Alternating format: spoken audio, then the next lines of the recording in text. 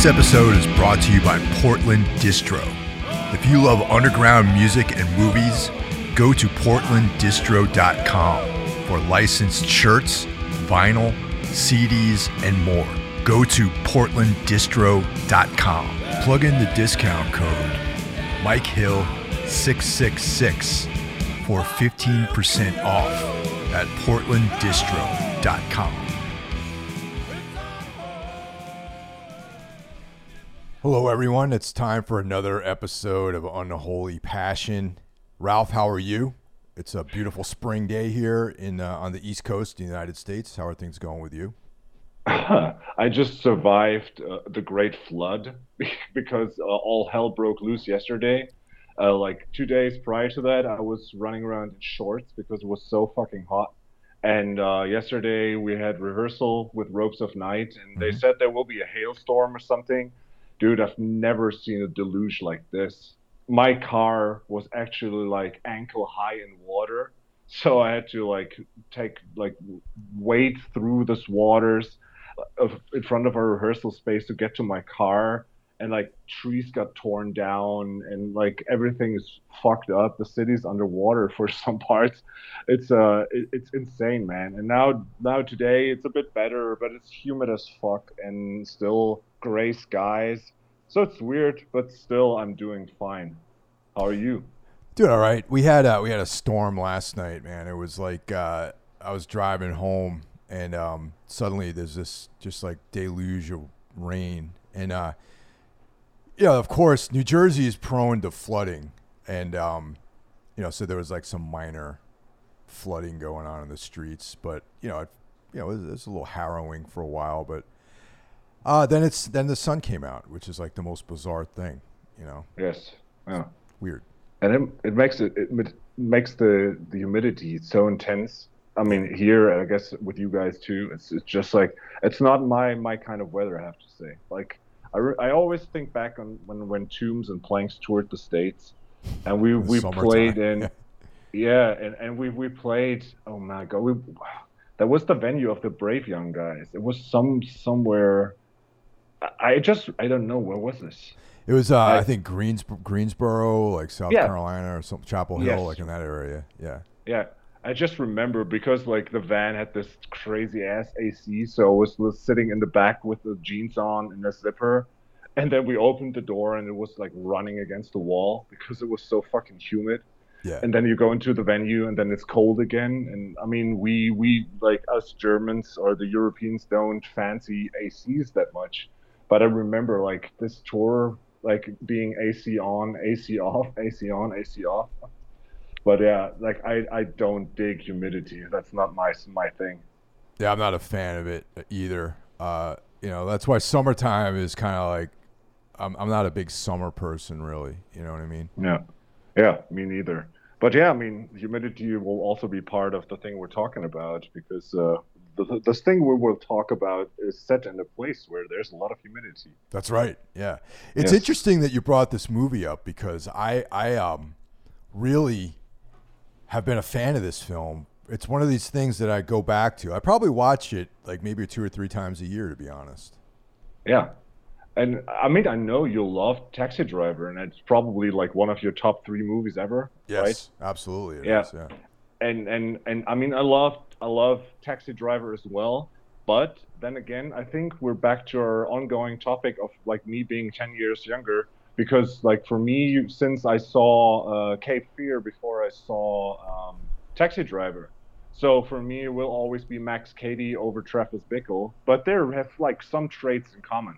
But, like, I love both these movies, but Cape Fear is, like, hands down one of my favorite movies of all time. Yeah, it really is. And for me, I saw the movie. I'm not sure if I saw it in the theater or on VHS, but I did see it shortly after it was released, so it must have been in the theater because back then it took like a long time for the VHS to come out of a movie. So, but I wasn't aware of it being a remake of an earlier film, a 1962 film. Yeah. So, I also going back to revisit that like years later was actually really cool. Yes.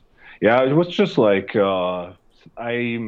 yeah, like at first, I think it took me some time to get like locked off this Metal Matters uh, approach to things, like with an hour and mostly music related. But then Randy and you did the one about the Nicolas Cage movie, Yeah. um, and I'm like, yeah, man, right. I mean, we talked about Joker before and everything went black and other things, and I'm like, so why not bring this up? And I was like, I had this on my list to rewatch for such a long time, and I'm like, this has to be a movie Mike is into too. So why not approach this? And yeah, I'm glad we're doing this.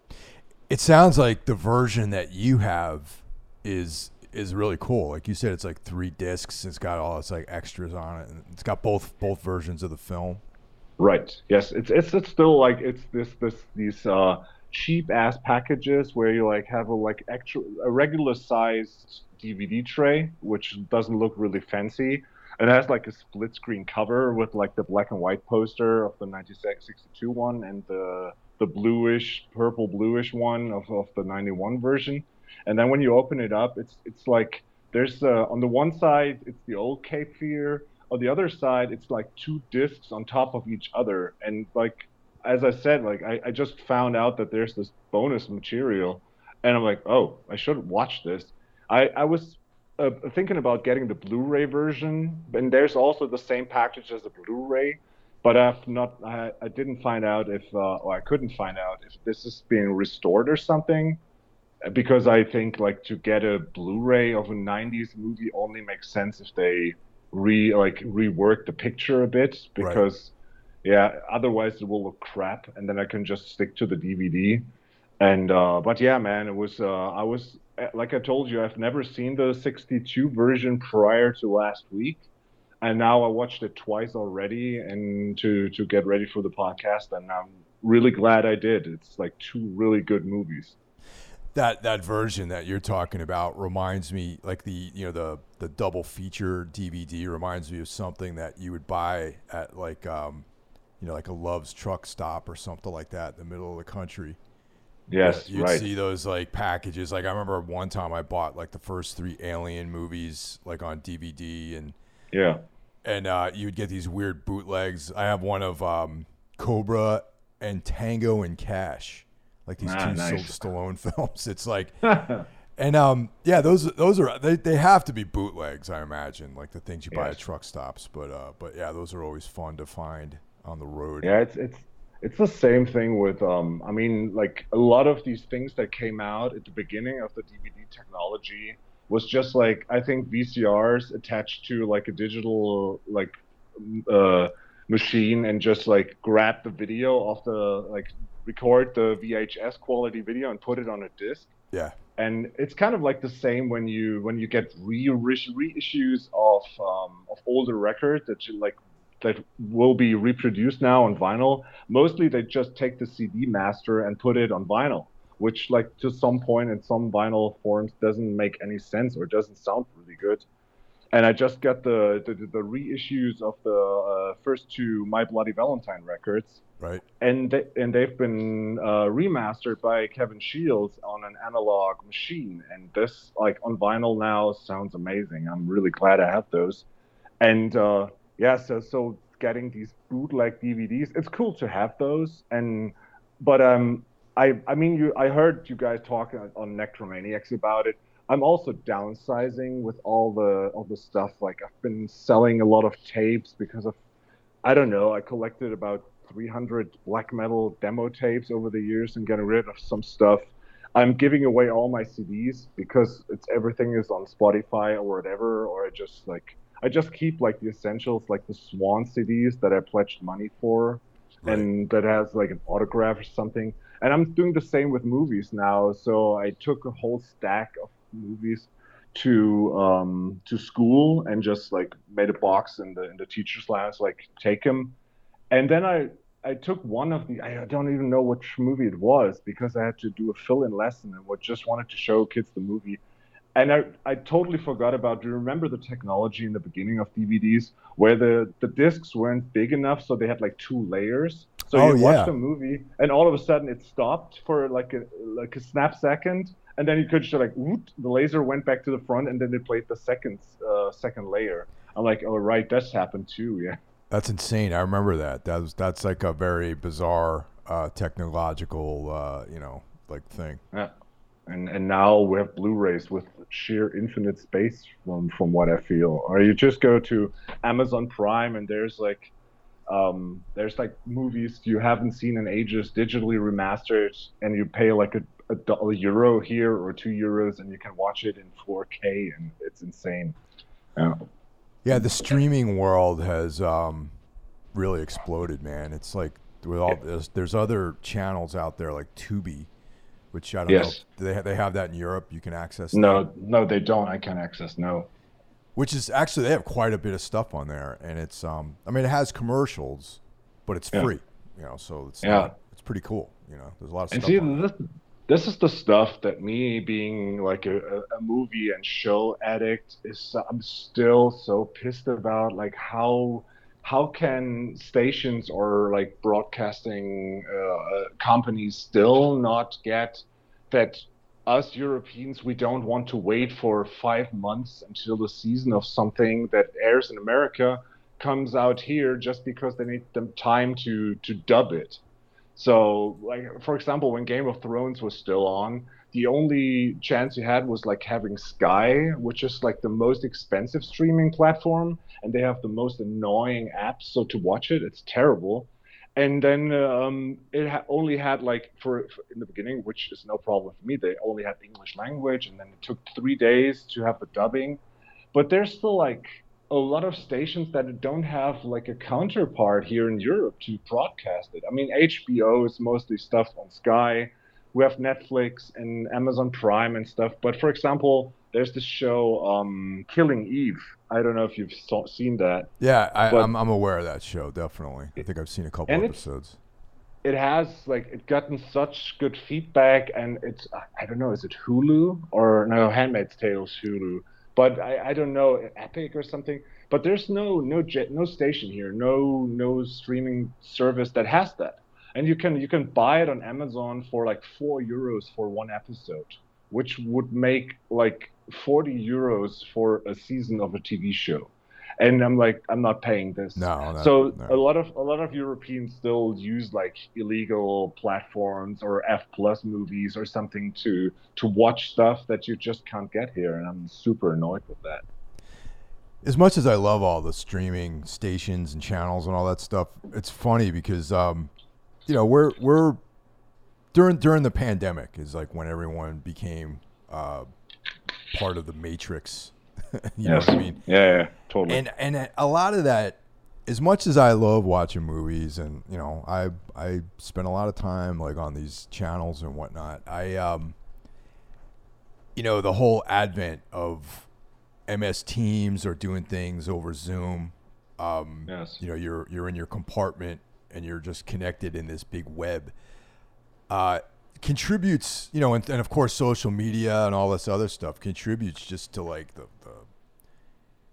very solipsistic kind of lifestyle that society kind of is gravitating towards, and that makes me like super uncomfortable.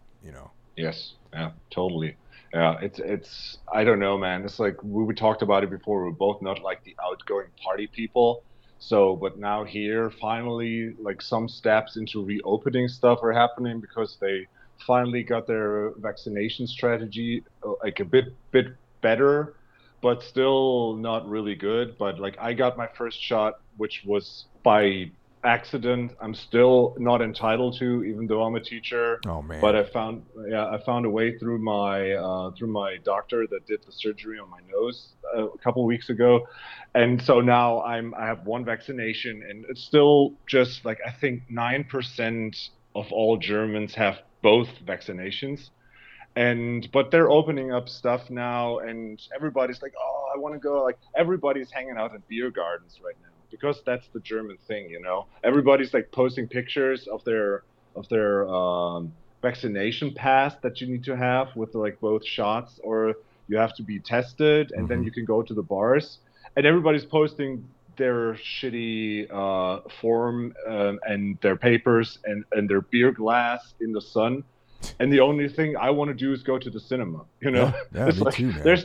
there's this small cinema here in Cologne that I totally love. It's like two people that are just like film fanatics took like this old small cinema of like a suburb and reconstructed it. It only has one room with 60 seats, but like a high tech engine in it. It sounds great. The seats are fucking comfortable. They only serve like a small amount of treats, so it's not like a straight up popcorn movie, a cinema. And they do like smaller runs. It's not an art house thing, but they do, for example, they did like a Hellraiser 1 and 2 feature night when they started. And they bring back old movies. They did retrospect and shit.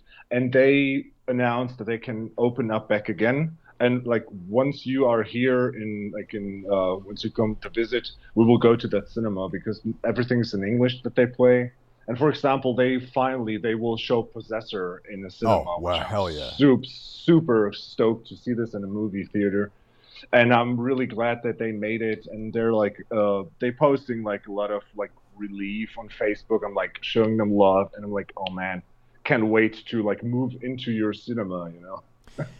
Yes, things are opening. Very, I mean, they just did away with the mask mandate here in New Jersey on Yeah, about a week ago, and I mean, yeah, I still, people are still wearing them, and a lot of businesses ask you to wear a mask, and I carry one. Like I don't, I yes, still wear one when I go into someone's place of business. You know what I mean? I just, yeah, want to be respectful. I mean, I'm not this right wing guy who's entitled and all this sort of stuff. So, yeah, but then again, if someone's like, all right, you don't have to, then I'll do whatever someone wants me to do, basically, because I'm not so desperate to cling on to some identity that I have to, like yeah. assert myself all the time.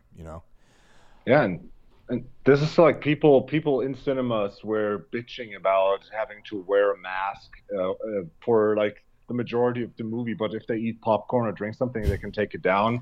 But it's just like people were bitching about this, and I'm like they have the regulations. So for stuff inside, you're still forced to wear a mask.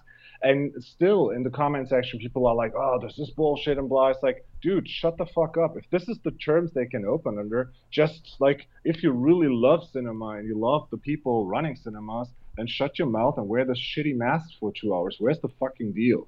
You know, it's just like it's still limited capacity and everything, so they will not make a big buck on showing a movie, but Yeah. they want to show like we're still here, we're still doing this, and I'm like all in. And as long as like businesses that I attend to still ask us to wear masks, I will kindly wear a mask. Yeah. Yeah, it's like the movie theaters are still closed. Venues are still mostly closed. I believe in July in New York, things are going to be open, and then by the fall they're projecting like they're starting to announce shows and big tours, things like that. So yeah, Cool. that's but still that's funny. Like we were talking, we're talking about a film on this episode, so Oh yeah. well, I was going to say is how that relates to it is that relating to time management. And as you know, time management's like very important in my life, and the Yeah. time that I would have spent going to shows and going out to movies, that's where the time comes from. Because I'm thinking about, man, I'm watching a lot of movies, man, a lot of shows. I'm Yeah. like, and I always read, so that's a constant. The few hours a day Mm. that I spend reading, that's constant, regardless of the pandemic. But the volume of cinematic material that I've been taking in that's where the differential comes in. Is the differential Yes. of not going out on Friday and Saturday night, Yeah. or during the week to go see a band play or go to a movie. That's where the time is coming to watch movies here and stream Yeah. shows and stuff like that.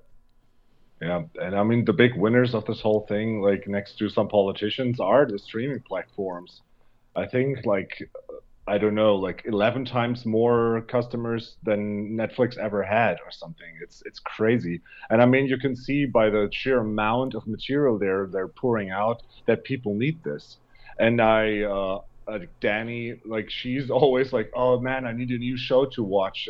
Because she's just in home office all the time, and her work like is when she's finished working, then she's finished, and then she starts watching stuff. And I'm always like, dude, I want to watch so much stuff, but like I'm going to school, teaching, I have to grade papers, so like I'm always a bit behind. And I'm like, so for me, this pandemic, like of course I watched a lot of stuff, but not that much more than usually because my job was going on all the time, like in front of people. Yeah. Wow. It's one of the biggest drags for me is when I moved out here to this town in Jersey. There's a mall nearby that has one of those big AMC theaters that's like an 8-minute walk from where I live, or maybe a 10-minute walk, and like a 5-minute drive. And it's one of those dine-in theaters where you can order like a meal and all that kind of stuff, because in the United States, Americans have to eat 24/7. They can't not be eating in this country, Oh man. So Oh man. that's like a big thing these days. Like you can order drinks and coffee and like a full meal and enjoy that with your watching your film. So there's actually a waiter coming to your place in cinema while the movie's running and serving you steaks and French fries. Yeah. It's the man. what the hell? They've started with the ale. What the hell is it called? Something Ale House or whatever. Draft House, Alamo Draft House, and then they moved on to like other theaters, and then now the AMC in their major multiplexes. Some of them are dine-in theaters like that. And, Oh man. But I mean, I'm not one to order like an entire meal when I go watch a movie. But the fact is that if I wanted to go watch like a mainstream film any day of the week, I could go like a 5 minutes drive and be there. And also, when I first looked at this town, there was an old movie theater, and that's like right down the block from where I live, called the Forum. And I remember reading about in the local news when I was just figuring out if I wanted to live here or not, that it became like a community center, and there was all these plans of renovating it, and they were going to open it up. And I was like, wow, that's great, man. That means there'll be some kind of like, film festival kind of stuff going on there. And then I visualized, well, there'll be maybe a Necromaniacs movie night, like once a month. I'd be able to rent the place out and show like, Dario Argento films, or, have like a Hellraiser night or something like that. That'd be awesome. But still, they haven't done anything with it like over like a year. It's been like a year and a half now. So the pandemic kind of ruined that idea for now. Yeah, so fingers crossed. Yeah. Yeah. So, okay, man. So, Cape Fear. Yeah. November 5th, 1991 is when it came out, directed by Martin Scorsese. And it's a bit on the long side with a runtime of 128 minutes. But it doesn't feel like it. Definitely not. It's an epic, but it's well paced, which means it's well edited. Yeah. And a bit of an all-star cast of people who were kind of like really, really popular actors in the early 90s.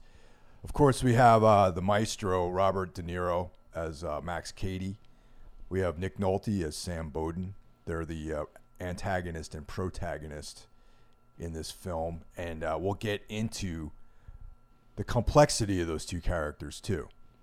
Yes. We have the lovely Jessica Lange as Lee Bowden, and the up-and-coming at the time Juliette Lewis as Danielle Bowden. We have the immortal Joe Don Baker, who we might know him from Walking Tall, among other films. And now, most interesting, we have Robert Mitchum and Gregory Peck. They were the stars of the original 1962 film. Yeah, and also Marty Walsham is also in the original movie.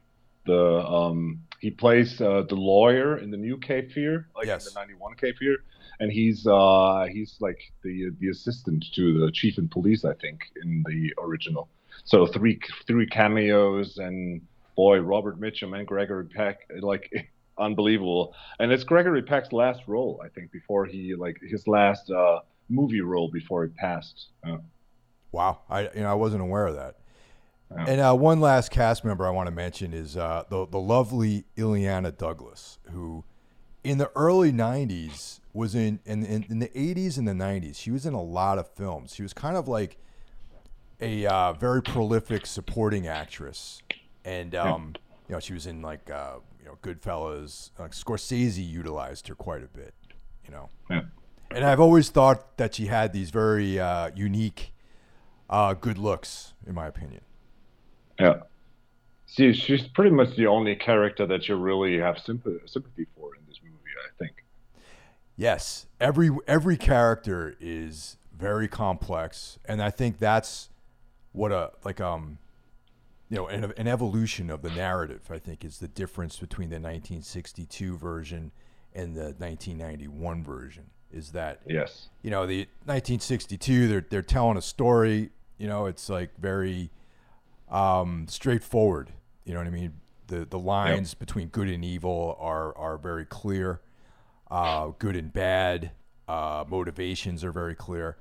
But in the remake, it's there's blurred lines, there's gray areas, there's sympathy for the antagonist, and then there's some darkness throughout all of the characters. Yeah, everybody in this movie has its flaws, and it's difficult to like. There's no one you can get behind 100%. But then on the other hand, this is the interesting part that you can find something relatable in every character and their doings. And I mean the yeah, it's like in the original movie, it's pretty much it's this healthy family, healthy loving family, and it's about like how much would a like an honest man do to protect his family, and this totally changed with Scorsese's approach. And from what I found out in the special features, is that this was the intriguing part that actually made him make the deal to make this movie. Because at first, like when Bob De Niro like said like I want to do this movie, and like we always got great chemistry together, and check this out, he was like, I don't know, man. And it's just like he said that whenever De Niro is like excited for a character, he knows if he can find something in the character too, it will be good movie. But then he said like, I want to break up this family structure, and I mean, boy, there's some domestic misery in this family. Oh yeah, definitely. I mean, there's infidelity. There's all sorts of there's hints of a fractured family, Yeah, and then of course we throw into the mix the young daughter uh, yeah, coming of age yeah, amidst all this domestic turmoil, yeah, and yeah, it's just complex, yeah, and the character of Max Cady too. The reimagining of this more updated character is into this very very scary individual, and yeah, of course the 1962 version of Max Cady by Robert Mitchum. In 1962 he was a scary guy, but when you look back yeah. from 1991, he's just kind of like, okay, yeah, it's like I've seen that character before. But I think in '91, that dark, very dangerous looking character that De Niro portrayed as Max Cady is kind Yeah. of fresh at the time. Yes, and it's from what I learned is that the movie came out in '62, and they changed the regulations of movies in the States in '63. And then after '63, you were allowed to show more violence in movies and also darker images. So from what I understand in the book that this movie is based on, it's actually pretty harsh and like detailed descriptions of violence in it. And but they couldn't show this in the original movie. So it's like I mean, Robert Mitchum is a handsome-looking guy and like well-dressed, and he's threatening, sure. I mean, for us seeing it now, it's definitely not as scary as like other roles. But like I think back then it was like, okay, this is tense and this is scary and the family is wholesome and this guy is intruding. But if you compare it to the angst and real anxiety that De Niro is bringing to this family, which is already disgruntled in a way, and he's preying on this, and this is like before he wants to destroy Bowden, like he wants to destroy the family, and this is so intimidating. So I think that the Scorsese movie is like, we can, if you like print the name Cape Fear, you can really make the fear big and in capital neon letters. Yeah, and the other thing they added to the Max Cady character is that they demonstrated that he is actually an intelligent person. Yes. They show him as he's exiting prison, leaving behind a cache of books, including various Nietzschean philosophy and books on the legal system and all that sort of stuff. And he didn't. And when he went in, he didn't even know how to read. Yes. So he's like this kind of Nietzschean overman who started as like nothing basically and built himself up into this very powerful figure. Yeah. And I think that like the reoccurring theme in this movie is the fear, and I don't know like if that was like by accident, but like I assume not because it's Scorsese, but I think like from looking at it, everyone is driven by fear. So like De Niro went to prison and he couldn't read, and he was thrown. I mean, he was a bad guy. He did a horrible thing. He raped a 16-year-old girl and rape and battery. But he had no idea of nothing. So he educated himself to get his freedom back, because he applied for release, and so he was driven by fear to like get free and act his vengeance out by introducing fear. And then Nolte, Bowden, he's afraid, and like what happens in the end of the movie is also motivated by fear. So also, if you look at Danielle, she's afraid of her father. She's afraid of the tension in the family, and that's what De Niro, like what Cady is preying on. So everything is triggered by action and reaction, fear, and how you cope with your fears. Yeah, I would agree with that for sure. And also about Nolte's character, Bowden.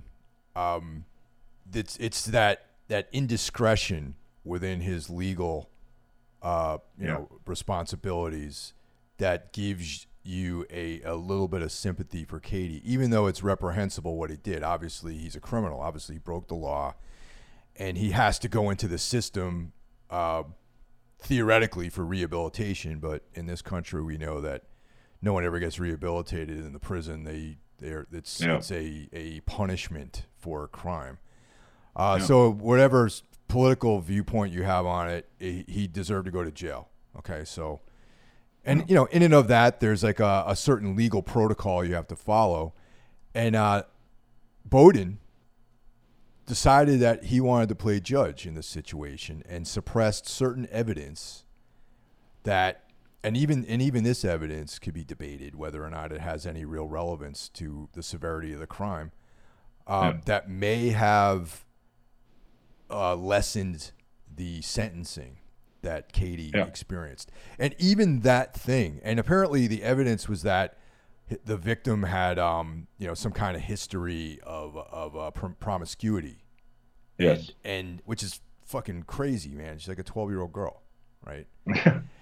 But that's even another point that you can even really dial in and dig down into that. It's like, well, what difference does that have to do with rape?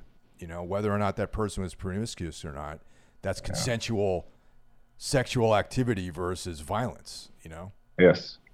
Yeah. And I think that, Cady is a psychopath, hands on. Like there's no arguing about this, but I think, as much as he's ruthless and violent, he's smart. I mean, he educated himself, but like what he judges Bowden on is not that he went to prison and he knew I deserve it because I did something. And I mean, he's not talking about like if he regrets doing it, but like he's pretty sure, like he knows I did something fucked up and that's why I go to prison. But at least I spoke the truth, and Bowden didn't speak the truth. He manipulated the law to his will to get him arrested, and he buried the evidence. And I think if you look and analyze the unbelievable opening sequence, and when you see De Niro the first time doing these push-ups, these hanging push-ups in the jail cell, and seeing this cross tattooed on his back with one side with the Bible and the other one with a gun, and it says truth and justice. And I think that's the movie is about truth and fear. And as much as he's a fucked up character, he's like he admits to like what he says and what he will do. Yeah. So like truth is a very sacred thing for Katie. Yeah, that's a good point. And the Max Cady character is fascinating. And Yeah. I heard an interview with Ron Perlman recently where he was talking about playing roles, and he was saying even he's played, I forgot the character, but he's like, yeah, that was a throwaway role because I just couldn't relate to the character, and it was an evil, like a antagonist, and he was playing. And he says, for me to play a character, I really have to find something admirable about them, even if the person is pure evil. Yeah. And I think that Katie is one of those type of characters where you look at his actions and they're horrible, but there are aspects of him that are very admirable, such as his reverence for the truth and his self-improvement, his dedication to that, to improving himself when he went into jail. And that's stuff that, like that work ethic, is like, at least for me personally, to see a guy who like turned himself single-handedly into something else is one of those aspects of his character that you kind of admire. Yeah, I mean it's motivated by hate and and vengeance, but still he does all that stuff. And dude, I mean, is there something more scary? I mean, if you you get hunted by Michael Myers, yeah, that's fucked up because you pretty much know you will end up dead. But like Michael Myers is something different. But what they have in common is they're resilient as fuck. And I mean, is there something more scary than like a guy like De Niro that just won't stop? He's so. I mean, the scene when they flee, like to the like when it goes to the grand finale on the boat, when they flee the state to go to the boat to be in security, that De Niro is like underneath the car, strapped there with two belts. And when like this one scene, like when they go on the boat, and like the fisherman is just cleaning his other, like I don't know, loading something, and he straps off these belts, and he comes like from under the car, like totally soaked in dirt, and he's just getting up, like shaking off his hair, dusting off his hair, and walking off. It's like, oh man, this guy is never going to stop. Yeah, there are aspects of like that unstoppable slasher guy. There's like a horror element to this film as well, which is like a kind of a superhuman effort that's put into this thing. And it's funny, like right around this time in the early 90s, that there was two movies that scared the hell out of me, and this was one of them. The other was Henry, Portrait of a Serial Killer. Oh yeah. And after watching Cape Fear, and then a couple of years prior to that, seeing Henry, I felt unsafe like all the time. I just felt like I was perpetually like in danger, just out in public. That was like a motivator for me, man, to start getting into like more heavily into martial arts. And I remember the scene where those thugs show up to beat up Katie.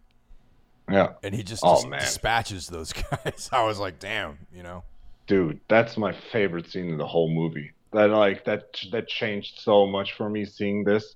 It like everything about this scene is perfect. The way when he parks the car, the two stickers on his bumper, "You're a VIP on Earth, I'm a VIP in heaven." Then the Southern flag is like American by birth, Southern by the grace of God. Then the looks of Katie in this movie. I mean, we talked about. I said before that like the haircut of Lane Staley in the Wood video for Alice in Chains had a heavy impact on me. But dude, like running around in these Hawaiian shirts with white pants, Oh yeah. the haircut, the tattoos, dude, like Max Cady is such a stylish fuck in this movie, and I mean he's jacked up. It's like no wonder that the girls are like falling for him, even though like De Niro is not the cutest boy in the bunch, but like, dude, does he have style? So like when he gets out of the car and these jackasses attack him and he takes the first punches like a I mean you think like okay he's going down and then you just see like the chain and the metal pipes it's just like bounce off of him like some kind of superhero and then he like annihilates these guys and then like then he starts talking this quote by Angelus Silesius, this philosopher, this I am like God and God is like me. Yeah. Dude, I love this so much. I can outlearn you, I can outread you, I can outthink you, and I can out philosophize you. And I'm like, is philosophize a word? I don't know. Probably not. I don't think it is Yeah. either. You know, I think it's a, you know, but it fits. And But and what a that's scene. in that moment you admire him though. You know what I mean? He's like Yes. this kind of like, you know, okay, this guy's like pulled himself out of this dark hole in his life, and Yeah. the upstanding member of society, the lawyer, the attorney, is groveling Yes. behind a dumpster, like Yes. voyeuristically observing this scene of these agents that he hired to do actually a crime, to assault this guy, Yeah. have been And dude, dispatched. You know, dude, you know what I like just like when watching it last week for the I don't know 800th time or something I don't know, but as I said this is my favorite scene in the movie. I've seen it so many times, and then like I just remember that my friends always said like when they called me they're like counselor, Yep. counselor, and it's like he knows he's there. yes, He would have just to take like 5 more steps to the front behind the dumpster and he would see him on his knees begging for mercy, but he doesn't because it's so much more of a psychological I don't know challenge or like threat. It's like I know you're there, I'm talking to you, you can hear me, but I'm not going to strike now, I'll wait patiently. And that's so scary. I mean, dude. yeah, that's my take on it too. Is that he knew he was there, and that's like that the inversion of like the underworld and the overworld, or the overman and the underman. Yes. You know, it's like Yeah. it's like the upstanding member of society going into crime, to resorting to criminal activity, and the Yeah. criminal criminal actually doing the more like getting the upper hand in that situation. You know, and you actually sympathize with him. You know. I I just recent like I don't know last week I finally read The Killing Joke, Batman: The Mm. Killing Joke, Mm-hmm. I, because I always wanted it, never got it now, read it, and it's I mean it starts with that scene where Batman goes to jail to talk to the Joker, and it's like we need to talk about this because otherwise at some point we will kill each other. This will not end well. And like I read this, and I think the same evening I watched Cape Fear again. I'm like, this is the same thing. It's like Bowden and Katie, they act and they react, and it's just like it gets worse and worse by the minute, you know. And I mean, this is like to the point that a lawyer says like, okay, I took every action that is like rightfully like it's possible. I'm going to do like the unsavory thing now, and then it fails. So he knows like, okay, the next time Katie will strike, it will be harder. And it's just like this cat and mouse game that goes back and forth all the time. Yeah, it just escalates. Yeah. Yeah, it's oh man, it's I don't know. There's so many layers to the story and it's well you can analyze everything in this movie and it's sometimes it's difficult to not analyze everything, but like just the visual style of everything is so great. But then it's like I love it. I mean, we when we talked about life, and like I said like this song in the end is like Jefferson Airplane talking about like going to heaven, and like it's the other way around. And I love these tiny layers. And I mean, if you recall, like it starts out with this blue, the water, and then the first thing you see is an eagle, so like a predator that comes and strikes, and then it moves, and then it's the water turns red, and okay, there's a threat. But then you see this first again, back to the first shot where it's in jail in the cell, and you see like the camera moving down before you see the books. You see the wall with the pictures he cut out. Have you Yes. ever paid attention to the pictures? Yes, I have. It's some of these like fascist, like isn't one of them like Mussolini or something like that? Right, right. They're all like criminals and Lenin and like these horrible people. But it is also has like it has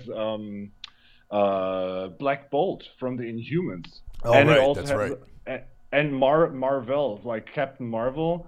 And like in doing research for this episode, I'm like, okay, I need to find out what this is. And there's actually like it's from a comic magazine, from a comic book that came out in 1990, where it's a three-part series of Captain Marvel and the Inhumans teaming up.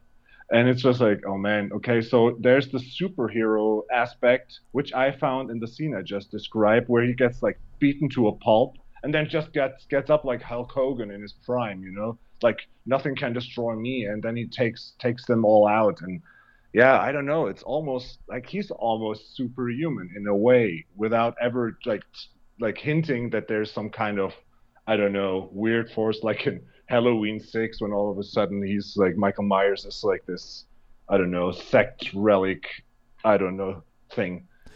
But also in Katie's mind, I believe after I've seen this film a bunch of times too, that in his mind, I believe that he thinks that he has actually the moral high ground in this situation. You Yeah, know what I mean? Like that's his psychosis, because he's obviously not reformed. He when there's that scene when he kills the dog. I mean, it's hinted at that he yeah, kills their dog, and the dog's missing, and Jessica Lange sees him, and he rolls up in the car, and they have a brief conversation, and then Juliette Lewis's character comes out, and then he just locks in immediately on a adolescent girl, young lady, and yeah, right then and there that he's still a sexual predator. Like that's not yeah. changed. So you have that duality of like, yeah, okay, there's these admirable traits, these like respectable traits, and then there's like he's still a sexual predator. So he's still like on the side of like the evil side of things. I was thinking about that scene too, and that was my first take too. But then I thought, like when he saw her, like this camera angle, the way he looks at her, it always was like surprise. So in my mind now, I think he's like, okay, there's another family member, someone else I can drag to hell with me, and which he does later when he impersonates her theater, what is it, The arts literate, teacher, yeah, the drama teacher. drama teacher, right?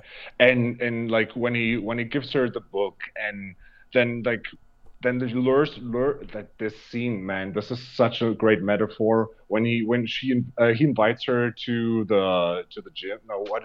Oh, The dude, like English theater. terms. There's like a set, like a Yes, yeah, right. The big bad wolf.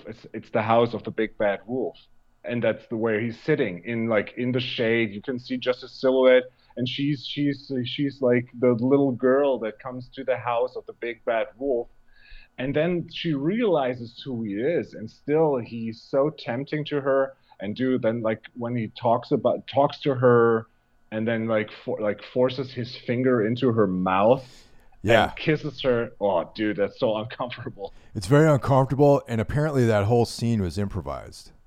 Yes. Yeah, Oh man. which says a lot How about Robert De Niro too, I guess. I just saw like she was like Juliette Lewis was casted as the first, like she was the first girl they interviewed, and instantaneously De Niro said that's the girl, and they had long talks to each other about how to do it. But what I didn't find out, and I wanted to like check on her birth date and how old was she back then? Let's see. Juliette Lewis. She was born in 19. So she's 47 now. So I think she was. 2020. Yeah. So she was like in her early 20s, probably. So see, because she was already an adult. Yeah. Because what I found, like, in first I'm like, okay, she's playing a 16-year-old girl, and I mean she's acting all like childish in a way. But the girl in the original movie, except for having a weird ass haircut, which makes her look like her head is like a wobble head, but she's actually a small girl, and there's no like in the Oh, old. actually, I'm Yes. wrong. Julie, according to my calculations, Juliette Lewis was 16. Oh, so she was. All Yeah. right. Okay. So well then it's appropriate. But she looks older, I think. But again, it could be that I've seen her like being older, but not looking very much older. So I was just like, it's weird that she's like a little girl there because the girl in the original Cape Fear, she is really a little girl. Yeah. And I mean, there's no hint of like being. I think also wasn't he like was Robert Mitchum, Max Cady? He was charged for battery, but not for rape and not for battery of a girl. I think it was just some other crime, and he was just like I think Gregory Peck said that he's a monster and he did something wrong. He ran someone over by with a car or something. Yeah, And I they think don't. They kind yeah, of shied away from the sexual stuff in 1962. You know what yeah, I mean? okay, And yeah, I never read the book, which actually maybe I should read the novel at some point. yeah. But I don't know how they characterize Katie in the novel. But yeah, you know they in '62 they really weren't dealing with these types of things. I mean, the Yeah. only movie that comes to mind, you know, In Cold Blood, like all Yes. the latent homosexuality in there isn't ever directly addressed. And you know what I Yeah. mean? And it's like Yeah. kind of inferred and all this other stuff, like, you know, Cat on a Hot Tin Roof. I mean, that came out, I think, earlier, like the Tennessee Williams play. The actual play had a lot of like sexual overtones in it, and most of that in the film was like there was no homosexual angle in there. It was all about Paul Newman and Elizabeth Taylor's reconciliation, which doesn't even make sense without the homosexual like love triangle in there, you know. Yeah. So I they mean, stayed away from that kind of stuff back then. It seems like. they focused on that theme a lot in Nightmare on Elm Street too. Oh yeah, wow, yeah. Was it two or is it two or No, three that has the no, It's three, the right? second. Was the second No, one? no, the third is the good one. Like I really don't like the second one, even though I love Nightmare. But the second one is the one in the house with the guy that like gets he's screaming like a girl all the Yeah. time, like this high pitched. That's the second one, which is like weird because like Freddy's inside of him and everything. Yeah. So even if you, I don't know, did you have did you see the documentary about Nightmare on Elm Street? This Never Sleep Again. I've seen that one, and I've also seen the documentary about Nightmare on Elm Street 2. I wasn't Okay, sure if it was yeah. 2 or 3, about the Yeah. actor and Yeah. just all the problems he had and sort of Yeah. homophobic stuff. And that in Nightmare 2, that was where the gym teacher is into some like S&M like kind of Yes. stuff. And yeah. Yeah. I thought Yeah. that I actually liked that movie. I thought that was good. I remember liking I, it. I, I yeah, it is okay, but if you compare it to 1, 3, and 4, when it's just a different thing. Like after that, they kind of lose it, and the third one is the one with all the kids and Yaphet Kotto and everything, and that's one of the best. But yeah, the second one is kind of weird, but that's also the one where he's like at like at the pool party in the end Yes. when yeah, it's an odd movie, but we're just spinning around here. So Yeah, Freddy it all- steps into reality at the pool party. yes, right, yeah. Yeah. Yeah, so Max Cady, he's also, I mean, it's definitely not made to be a horror movie, but he's got some, like, as we said before, some horror villain traits to him. Yes. And it's also to back that up, and also to what you said about him thinking that his cause is just in the way he approaches. When he hooks up with Bowden's co-worker, uh, she's in love with Sam, and I mean she's not his mistress, but he did like adultery before.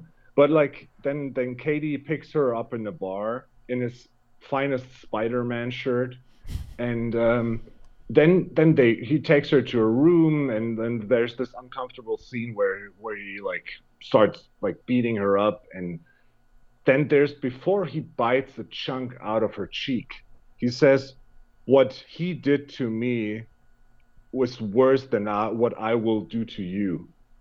So when he's like in the car next to Bowden, and he tells like, "So what? How do you prize being sodomized by four white guys?" So in his mind, everything he had to suffer through is more terrible than everything he will do because it's the right way to do. And then like she's just like, yeah, she's a means to an end, and just like I'm not really sorry what I will do to you, but compared to what I have lived through, this here will be kind. Yeah, it's just that reptilian logic that he has that is Yeah. very very scary and intimidating, and and she's like, because like the reality is they didn't do like Bowden and Ileana Douglas's character did not actually, yeah, they verged on adultery, but they never actually did anything. They just played racquetball together. You know what I mean? Yeah. So Yeah. she technically is like, the least, um like the character who's done like the least wrong things, I guess. You know what I mean? Like she's Yeah. more or less an innocent bystander in this whole drama. Yeah. And for him, it's just chess pieces that he knocks off the board, and to use this like she's like just a small piece in the chessboard in the chess game to go to the king and the queen, go for the king and the queen. So I wonder whatever happened to her, Ileana Douglas. I haven't seen like her in like forever. yeah, I also don't know. Like I remember like her being in Scorsese movies and like in some '90s productions. I was she an Identity? I don't know. That's also a movie I want to go back to. I remember that I really liked Identity, but I haven't seen this in ages. I literally only recall her being in movies in the '90s. You know what I Yeah. mean? Let's see. So Hmm. she was she's been back. Yeah, all right, 2021. She's doing TV. She's in pre-production for another TV series called Sprung. Okay. She plays Barb. But yeah, Barb. so like, let's see now. Like, yeah, throughout most of the last decade, she's been doing like television. Hmm. She's on The Simpsons. She did like a voice on The Simpsons. All Okay. right, so she's doing okay. All right, good. All right. I'm happy. She's still alive. She's still kicking. Good. Yeah, because Yeah, man. women actresses have it tough, man. It's like, like men actors. They can age and Yes. they grow into roles, like they age into certain roles. But women, like once they hit like a certain age, I guess it seems like the calls stop coming. You know what I mean? Or you're playing like some matron or something like that. Which is Yeah. unfortunate. Yeah, there's like two chances. Either you're all plastic and you just don't get any younger and you always play the same role, or you get like Jessica Lange being in all the American Horror Story seasons and always being the weird woman with the high-pitched voice. And I'm like, I don't know. I mean, I just saw the first two seasons and I really didn't like it, Yeah. but I just saw like from all the trailers that she's in all of those, or pretty much in all of those. And I always think like she's such a good actor. I should watch it just because of her, but I just can't because it's so bad. I don't know. I have to admit that I actually I watch I've seen all the seasons of American Horror Story, and Okay. I mean, I'm not gonna defend it. You know what I mean? Like there's a lot of Yeah. things about it that are definitely, but I go in for a lot of cheesy stuff like that sometimes, especially in the horror genre. Yeah. Of course. I mean, it's something like I don't know. I saw the Lovecraft Country series, and that was also not really well done, but it was entertaining. That I mean, it's hard. There's not a lot of like good shows that like depict horror that are good. I heard that Them should be really good, which is on an Amazon, which is based on the Us movie. Yeah. But yeah, so this should be good. I remember. Do you remember? I didn't know if you ever watched it. Like I recommended that Spanish HBO series Oh, 30 Coins. absolutely. I watched it. That was great. I really liked it. Gotta what that was, but it was just it was something like Dark, the German production, in which like it is really daring and they go all in. And I mean, there were some scenes in 30 Coins where it was like, okay, well, it's a European production and they could have done this better. But then again, like in the last episode with all the swine pig heads in the church and everything, just like okay, they go all in. And I really loved that show. That was great. But I mean, the American Horror Story. I mean, I have kids in school that always have this shirt on. Normal people scare me. You know, it's kind of like the people equal shit shirt from Slipknot. So it's like for the kids that want to be outsiders, Yeah. but are really not. And I mean, if I had time and I had nothing to watch, I'd probably watch American Horror Story because it's well produced. But I think I mean, you talked about Dexter on Necromaniacs, and that was a kind of like a show in the same realm that I enjoyed, even though it was corny and at some points even pathetic. But I just keep watching it, and yeah, Yeah, I get what you're saying about American Horror Story. It's definitely like the new metal of horror. You know what I mean? yeah, That was a good, very good yeah, parallel you drew between yeah. Slipknot and I'm not above that. Honestly, it's like So I you're a Slipknot fan? no, well, all right, so all right, hold on now. Okay, I'm gonna be completely honest about my feelings about Slipknot. All right. I don't own any of their records. But out of all of those bands that are doing that style, Yeah. they actually have, and I am putting my ego aside. You know, I don't care if anyone wants to criticize me or say I'm a poser or whatever. They're actually not that bad as a band.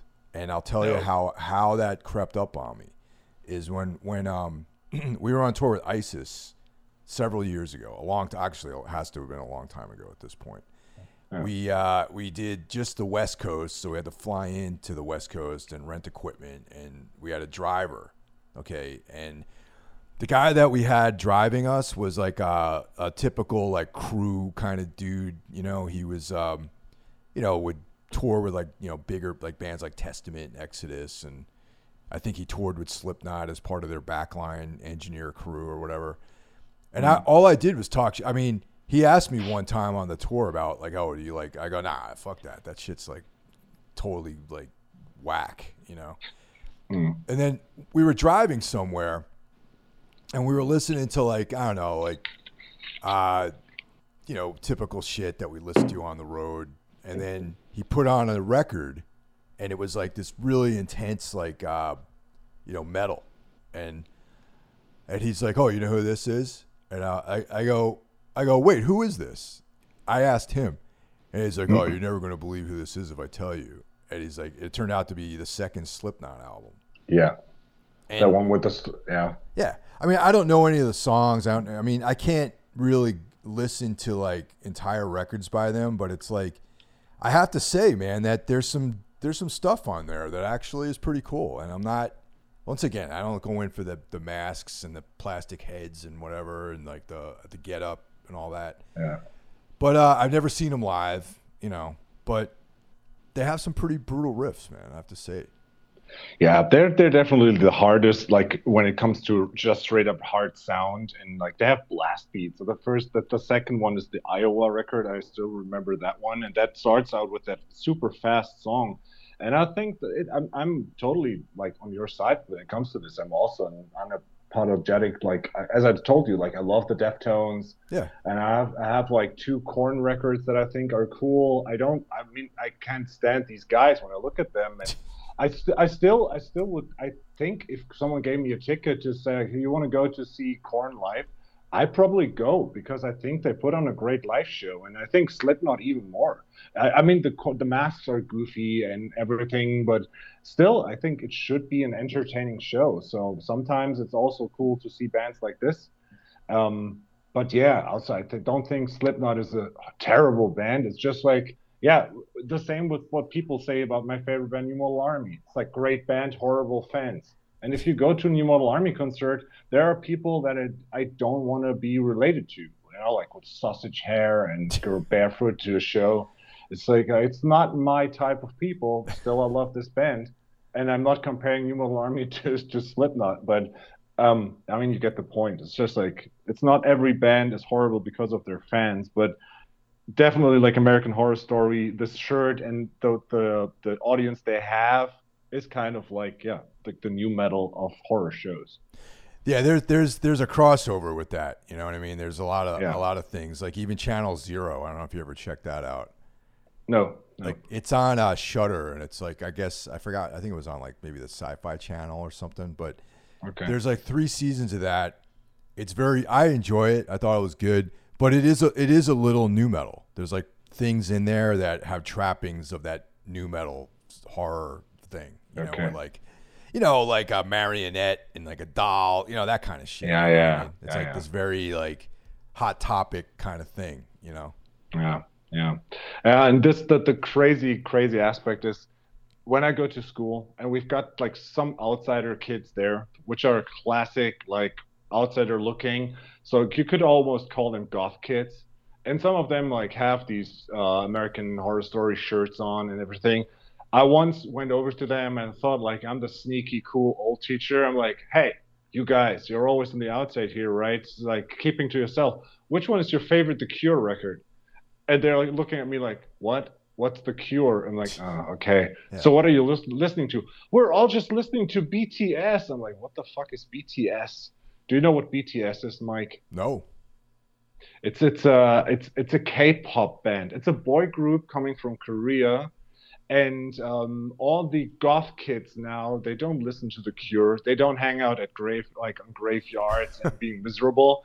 They listen to Korean pop music, watching animes, and reading manga comics, and that's all they do. And that's pretty much the new outsider thing. So we're outsiders to outsiders now. Yeah, a few years ago I realized that I'm completely irrelevant, like to young people. Like they're in a completely different realm of consciousness than I am. The things that they're into.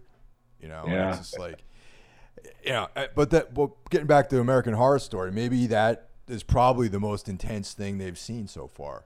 Yeah. Maybe that's the gateway into the real deal. Who knows?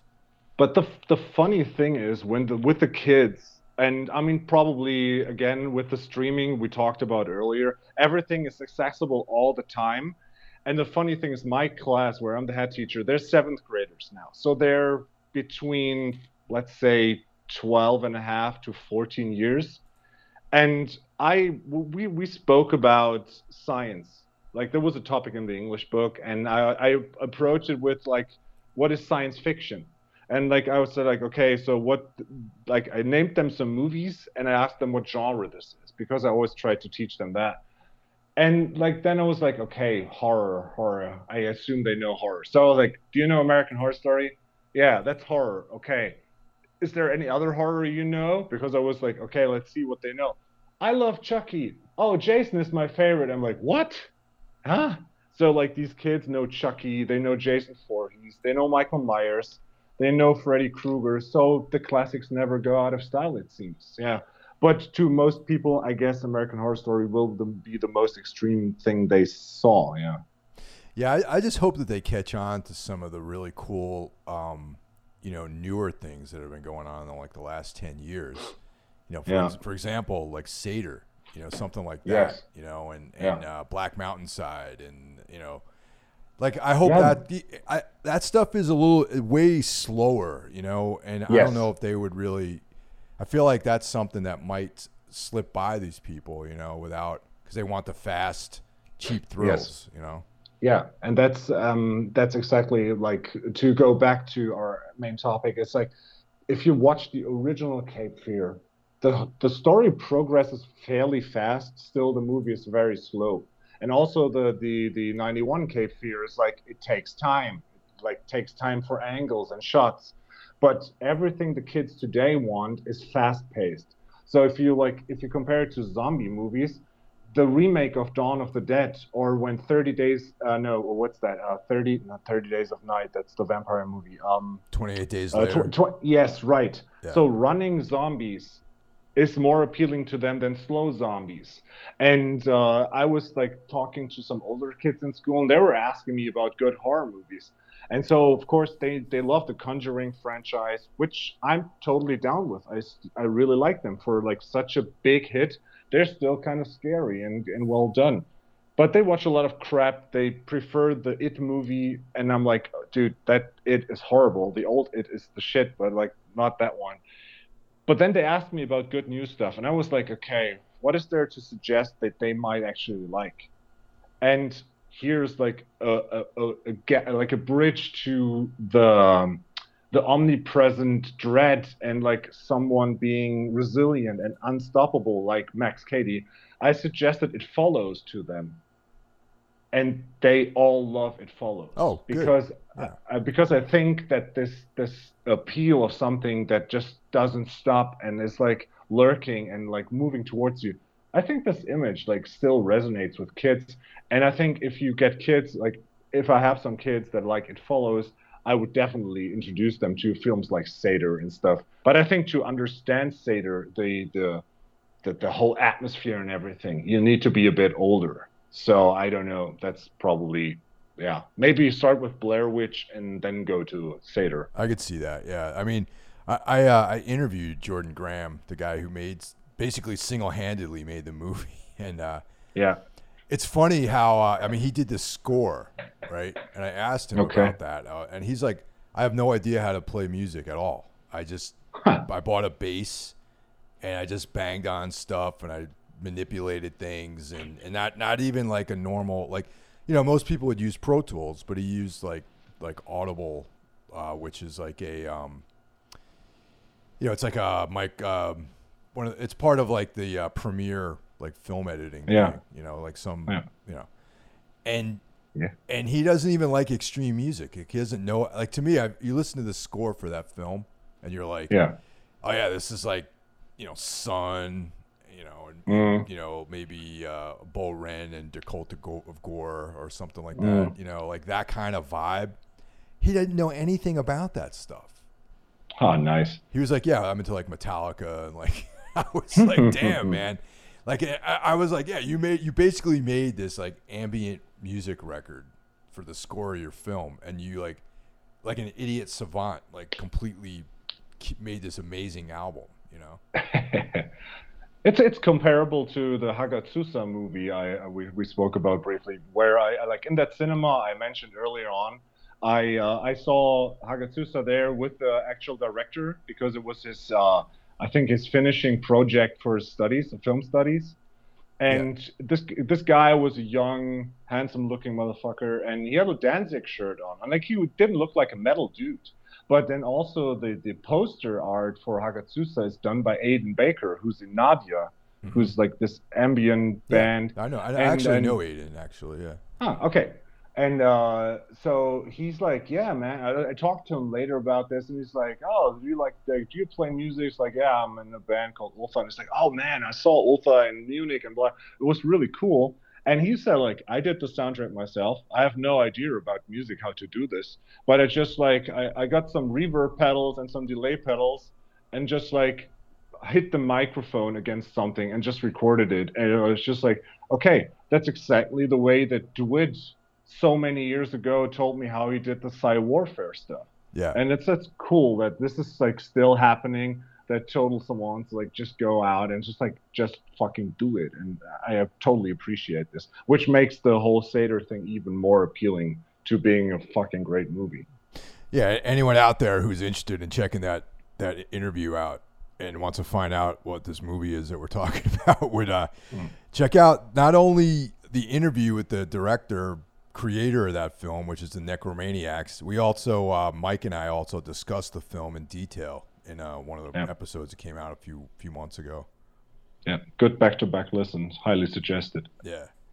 But do you know that Cape Fear is an actual place? I'm not sure if you're aware of that. Oh, no, I didn't. Yeah, it's an actual town in North Carolina. And it's, okay. yeah, it's very much off the beaten path.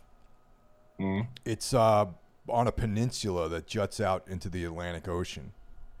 Yeah. And yeah, it looks like the kind of place where maybe a psychopath might stalk you and your family. Yeah, I mean, this is again the setting that we love so much from True Detective season 1. I don't know where's this place. This is also North Carolina because it looks like the moss in the trees. Oh no! True Detective is Louisiana. Okay.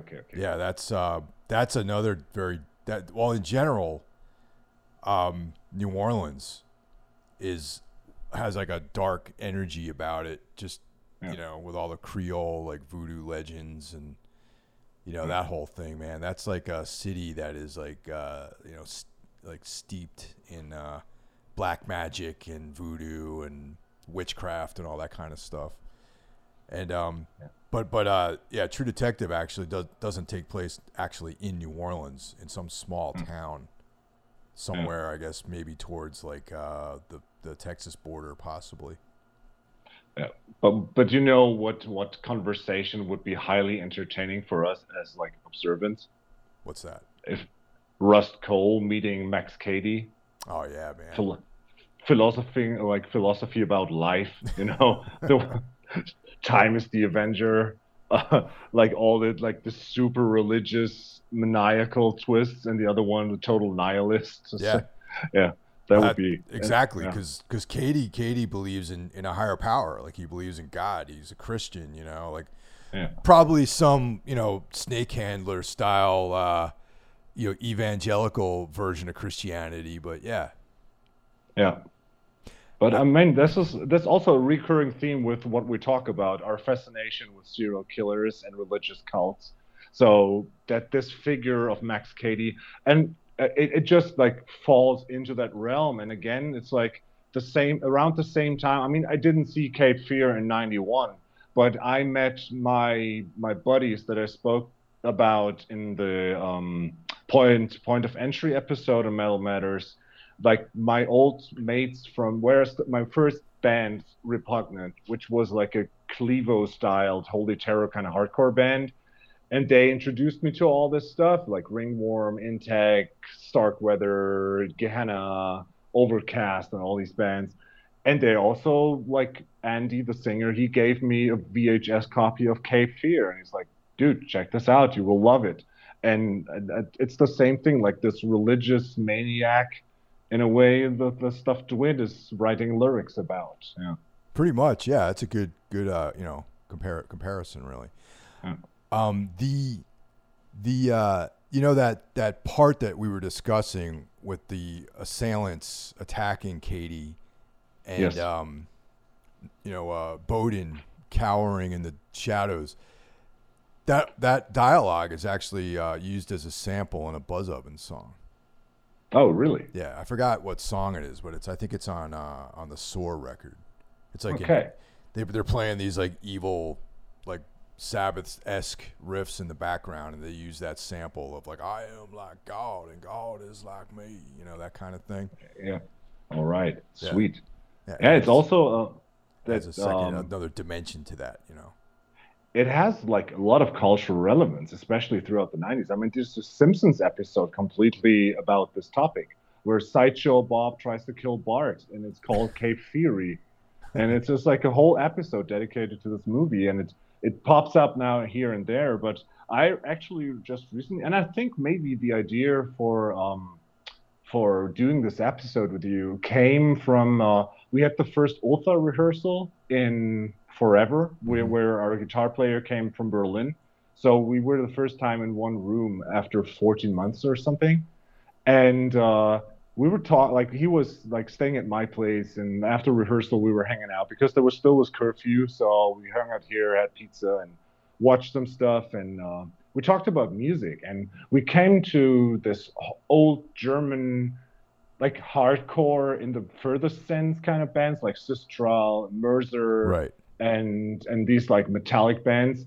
And of course there was one band from that time which I still think is one of the best we had and no one gives a shit about, and it has our good friend Burnt Beyond Recognition on board. Fear is the path to the dark side. Yeah, Oh yeah, I And was they just talking about that band actually. oh really? Yeah, I was just talking. It- I think I was at a Tombs band practice and I was talking about that. yeah, and like the record, like I mean, they had the 7 inch came out like way back, and then they had all the lineup changes, and then they recorded the full length. Only the Dead Have Seen the End of War, and a split record with Fear My Thoughts. And the Only Dead Have Seen the End of War starts with the Cape Fear theme. And I Oh, remember when I saw them live at their farewell show. I mean, it was way before the time that we actually all knew how to operate loop stations for samples. So Burns just had like a tape deck with the soundtrack recorded, and just put the microphone in front of the tape deck, and so that they had the intro, and then they started. And this record is, to this day, so fucking heavy and so good, and you can find it anywhere. I have to contact Bernd on Facebook and tell him to, like, I don't know, upload the MP3 somewhere, because you could just find like 3 songs on YouTube of that record, and they're like a rip of the vinyl, but the whole record in itself, you can't find it anywhere. was there ever like an actual digital version, like a CD of that record come out? No, no, it's just like Bernd only did vinyl on his record. There's a CD of the split with Fear My Thoughts, because they were back then, they were on that what is that called? Metal, no, dude, like this metalcore, right? So the stuff that everybody tried to sound like at the Gates, Mm-hmm. and like these bands like Caliban and Heaven Shall Burn, and all these bands. And Fear My Thoughts were in that wave, and they had a label that wanted to put out a CD. So these 5 songs of the CD you can find digitally, but I don't think there was a vinyl, like a CD master done for that record. Right. But still, like, there should be some MP3s or WAV files at least that sound better than a rip of the vinyl on YouTube. Yeah. What is Burned up to these days? I mean, he dyes his hair blonde. That's Oh, all he does. And no, I mean, I mean, he lived with his ex-girlfriend's parents, like, for years, and then he got an own apartment in Heidelberg. And he's a total, I mean, he would actually be a guy you could have like on a podcast, because he's an absolute movie nerd. He's like, he has his own home cinema, oh wow. and I just remember him, like, I mean, when we all know him as the Hardcore Police, because when he, like, in the early 90s in the hardcore scene, he had Abolition, this band, and he did put out a magazine, and he was like, if you speak about abortion, you're like an asshole. If you're not vegan, you're an asshole. So he was like the super PC kid. And nowadays, I think last thing I saw him was like defend I Spit on Your Grave for being like a good movie. Oh, And okay. Because so he's like, I didn't really care for him that much when we were on tour together. To be honest, yeah, like I was like, I could take or leave this guy. Really. yeah. I mean, he's a weirdo. He always was. And I mean, I lost contact with most of these people a while back, but like he still pops up in my feed on Facebook with other friends, mutual friends we have. But I have no contact with him. I just know that he's a huge movie maniac. Yeah. He must look like I can't even picture him with blonde hair. Yeah. I mean, handsome, skinny dude with long blonde hair, man.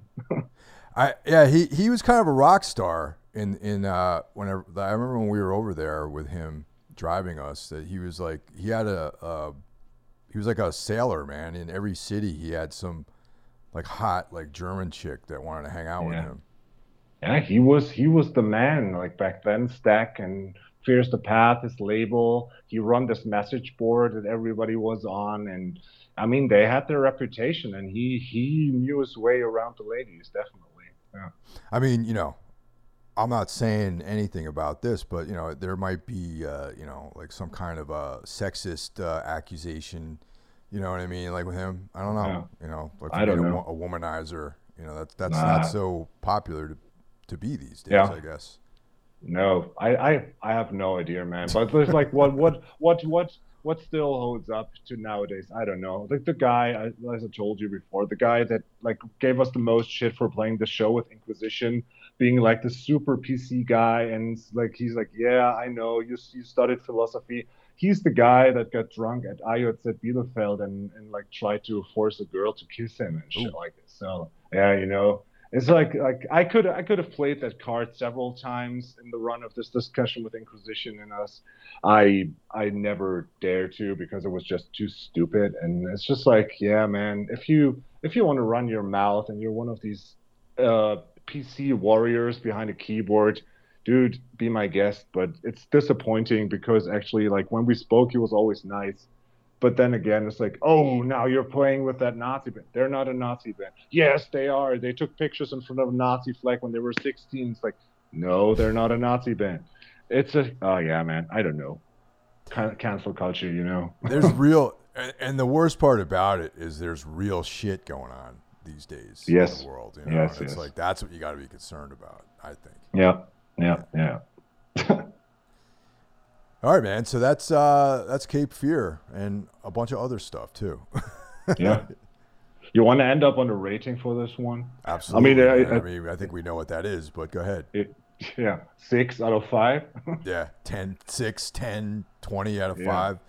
Yeah, it's one of my all-time favorite films that Scorsese's done, to be honest. I mean, Taxi Driver. Yep. I mean, he's done so much great work, especially from like the 70s through the 80s into the 90s was like, you know, I mean that's debatable too, but I mean, he made some Yeah. great films later in his career too, but I feel like that was hit after hit after hit after Yeah. creative milestone, you know, like Scorsese really was on fire during this period.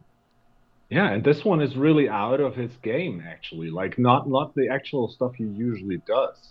I mean, he came fresh out of Goodfellas. Yeah. So he did Goodfellas, and then like De Niro was like, "Let's do this," and he was like, "I don't know."